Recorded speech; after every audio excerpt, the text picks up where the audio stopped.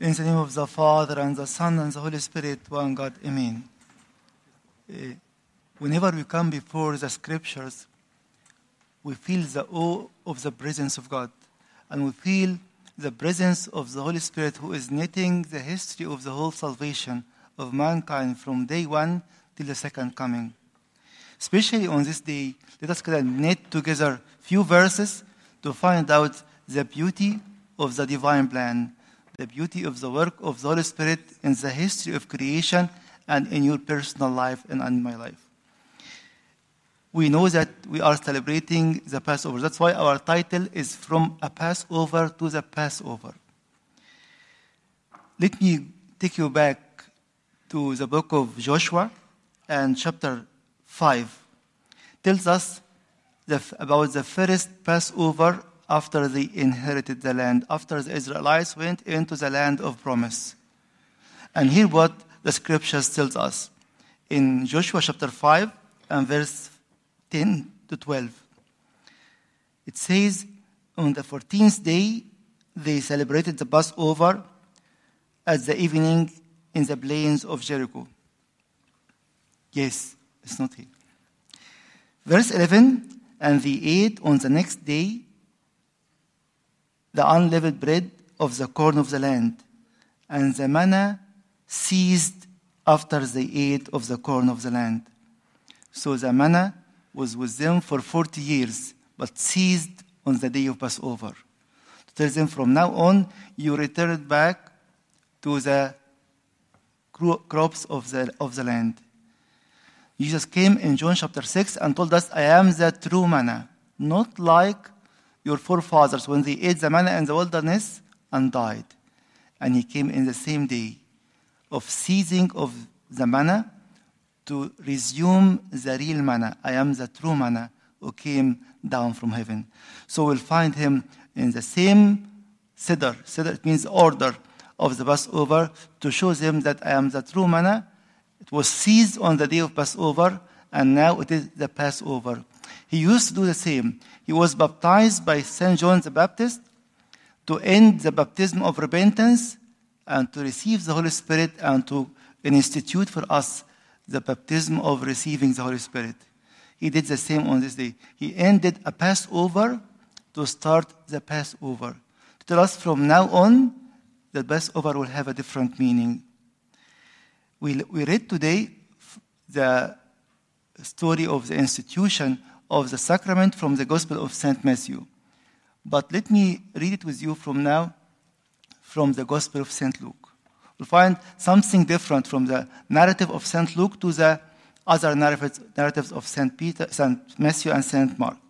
So we'll read from verse 17, and please gaze your eyes with me. Then he took the cup and gave thanks and said, take this and divide it among yourselves, for I say to you, I will not drink of the fruit of the vine until the kingdom of God comes. So they drank from the cup. Verse 19, and he took bread, gave thanks, and broke it, and gave it to them, saying, this is my body, which is given for you. Do this in remembrance of me. Verse 20, likewise he also took the cup after supper, saying, this cup is the new covenant in my blood, which is shed for you. It's the only gospel that is recording 2 cups that the Lord was using during the Passover. Again, to understand better what was going on that day, is it 1 cup or 2 cups or even more, we have to go back to the Jewish tradition. The Jewish tradition kept at the time of Jesus, and why we are saying at the time of Jesus, every single Jewish feast has 3 stages of development. Moses received the feast in a certain way, very simple way, which is in the book of Exodus chapter 12 to chapter 14. Then it has many developments till the time of Christ. So we would like to know what Jesus did exactly and why there is a mentioning here of 2 cups. Then there is a third development of all the feasts after the destruction of the second temple. They have to modify everything because there is no sacrifices anymore. But we will focus more now on the feast during the time of Jesus. So why it is mentioned in the Gospel of St. Luke 2 cups. Let me go back with you to the book of Exodus, and it's chapter 6. Let us read these verses together, and again, gaze your eyes on the red part. Therefore says the Lord to children of Israel, I am the Lord, I will bring you out from under the burdens of the Egyptians. I will rescue you from their bondage, and I will redeem you with an outstretched arms and with great judgment. I will take you as my people, and I will be your God. Then you shall know that I am the Lord your God, who brings you out from under the burdens of the Egyptians. There are here 4 expressions. That's why at the time of Jesus, they have to drink 4 cups. Each cup is resembling one of the 4 actions. Bring you out, rescue, redeem you, I will take you as my people. So, what does it mean? First of all, I will take you out, bring you out. The first cup is called the cup of sanctification. We'll see how the Jewish tradition kept it and how we as a church in the New Testament has to enjoy the abundance of grace in the light of Christ. I will take you out, bring you out. I will set you apart from the land of slavery, from the Egyptians. I will sanctify you in a different way. So the first cup is the cup of sanctification, and it's at the very beginning of the Passover meal. So the Lord in Luke chapter 22, the first cup is the cup of sanctification. Then I will save you, or I will rescue you from another translation. How the Lord was rescuing or saving them on that time? Through the 10 plagues. So the second cup is called the cup of plagues. And this cup is not mentioned in the Gospel of St. Luke because they don't have to drink it. They have to dip their fingers in the cup 10 times and to name how we have been rescued and to name the 10 plagues. So the first cup is a cup of sanctification. We are called out of the land of slavery. Second one, how we are called, how we have been saved is through the 10 plagues. Then the third one, I will redeem you. The third cup is mentioned many times in the Old Testament and even in the New Testament, and we'll see it in a minute. So it's the cup of blessing and redemption. And how he was redeeming them, it is through the last plague, through the killing of the Passover lamb and the death of the firstborn of all the Egyptians. So he redeemed us. He gave us life through the death of the Passover lamb and through the defeat of the enemy. All the Egyptians, they were wailing for losing their firstborn. The fourth cup, I will take you as a nation, and I will take you as my people. He's telling us once more here, the fourth cup is the cup of praise. So in the end, you will hear it many times in the 3 Gospels, and after that, they praised the Lord, and they went out to Gethsemane.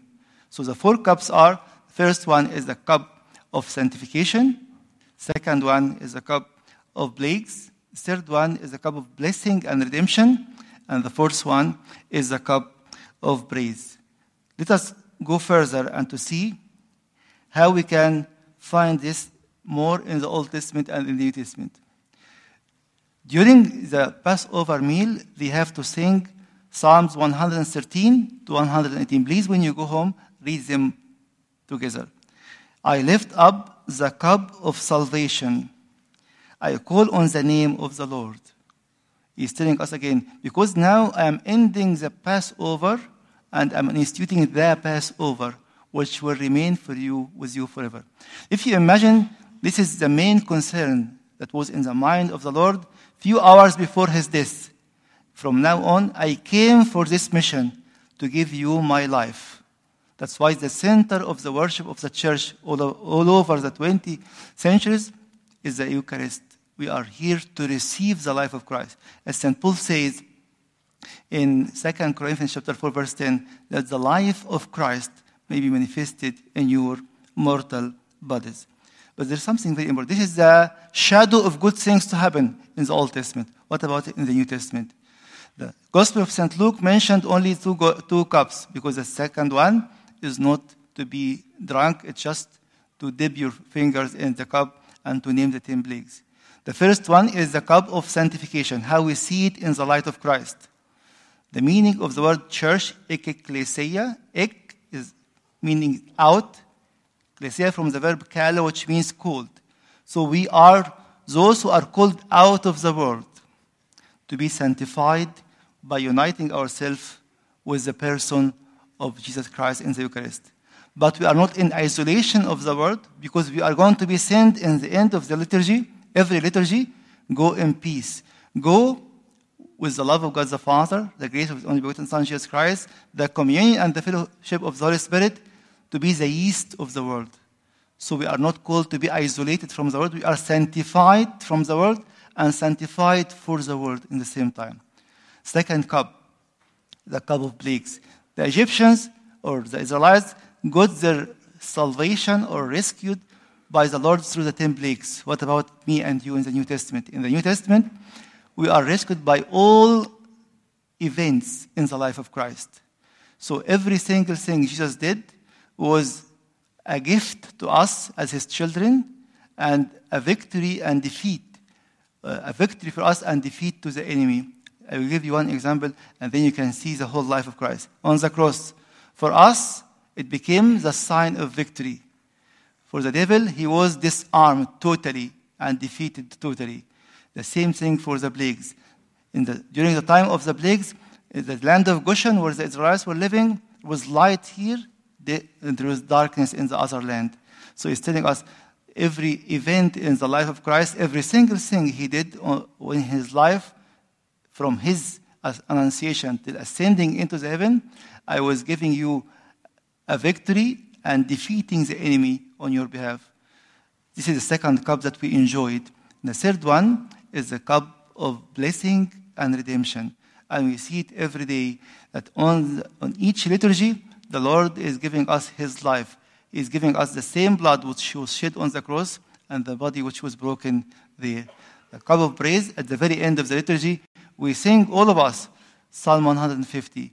We are praising Him, and we are enjoying His life flowing in the life of each one of us. Let me share with you a couple of quotes by St.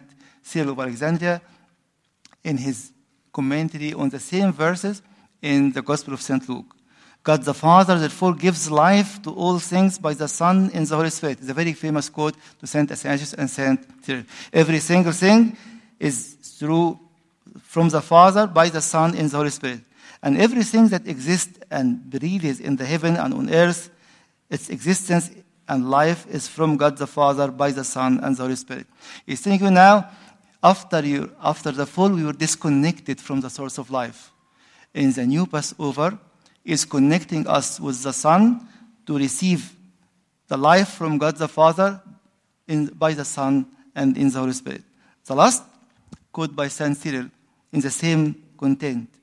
It was titling, therefore, for Him to be in us both divinely by the Holy Spirit and also, so to speak, by being mingled with our bodies by His holy flesh and precious blood, which things also we possess as a life-giving Eucharist in the form of bread and wine. It makes a big difference when you come to the liturgy, not as the habit of a Sunday or a Saturday or whatever day.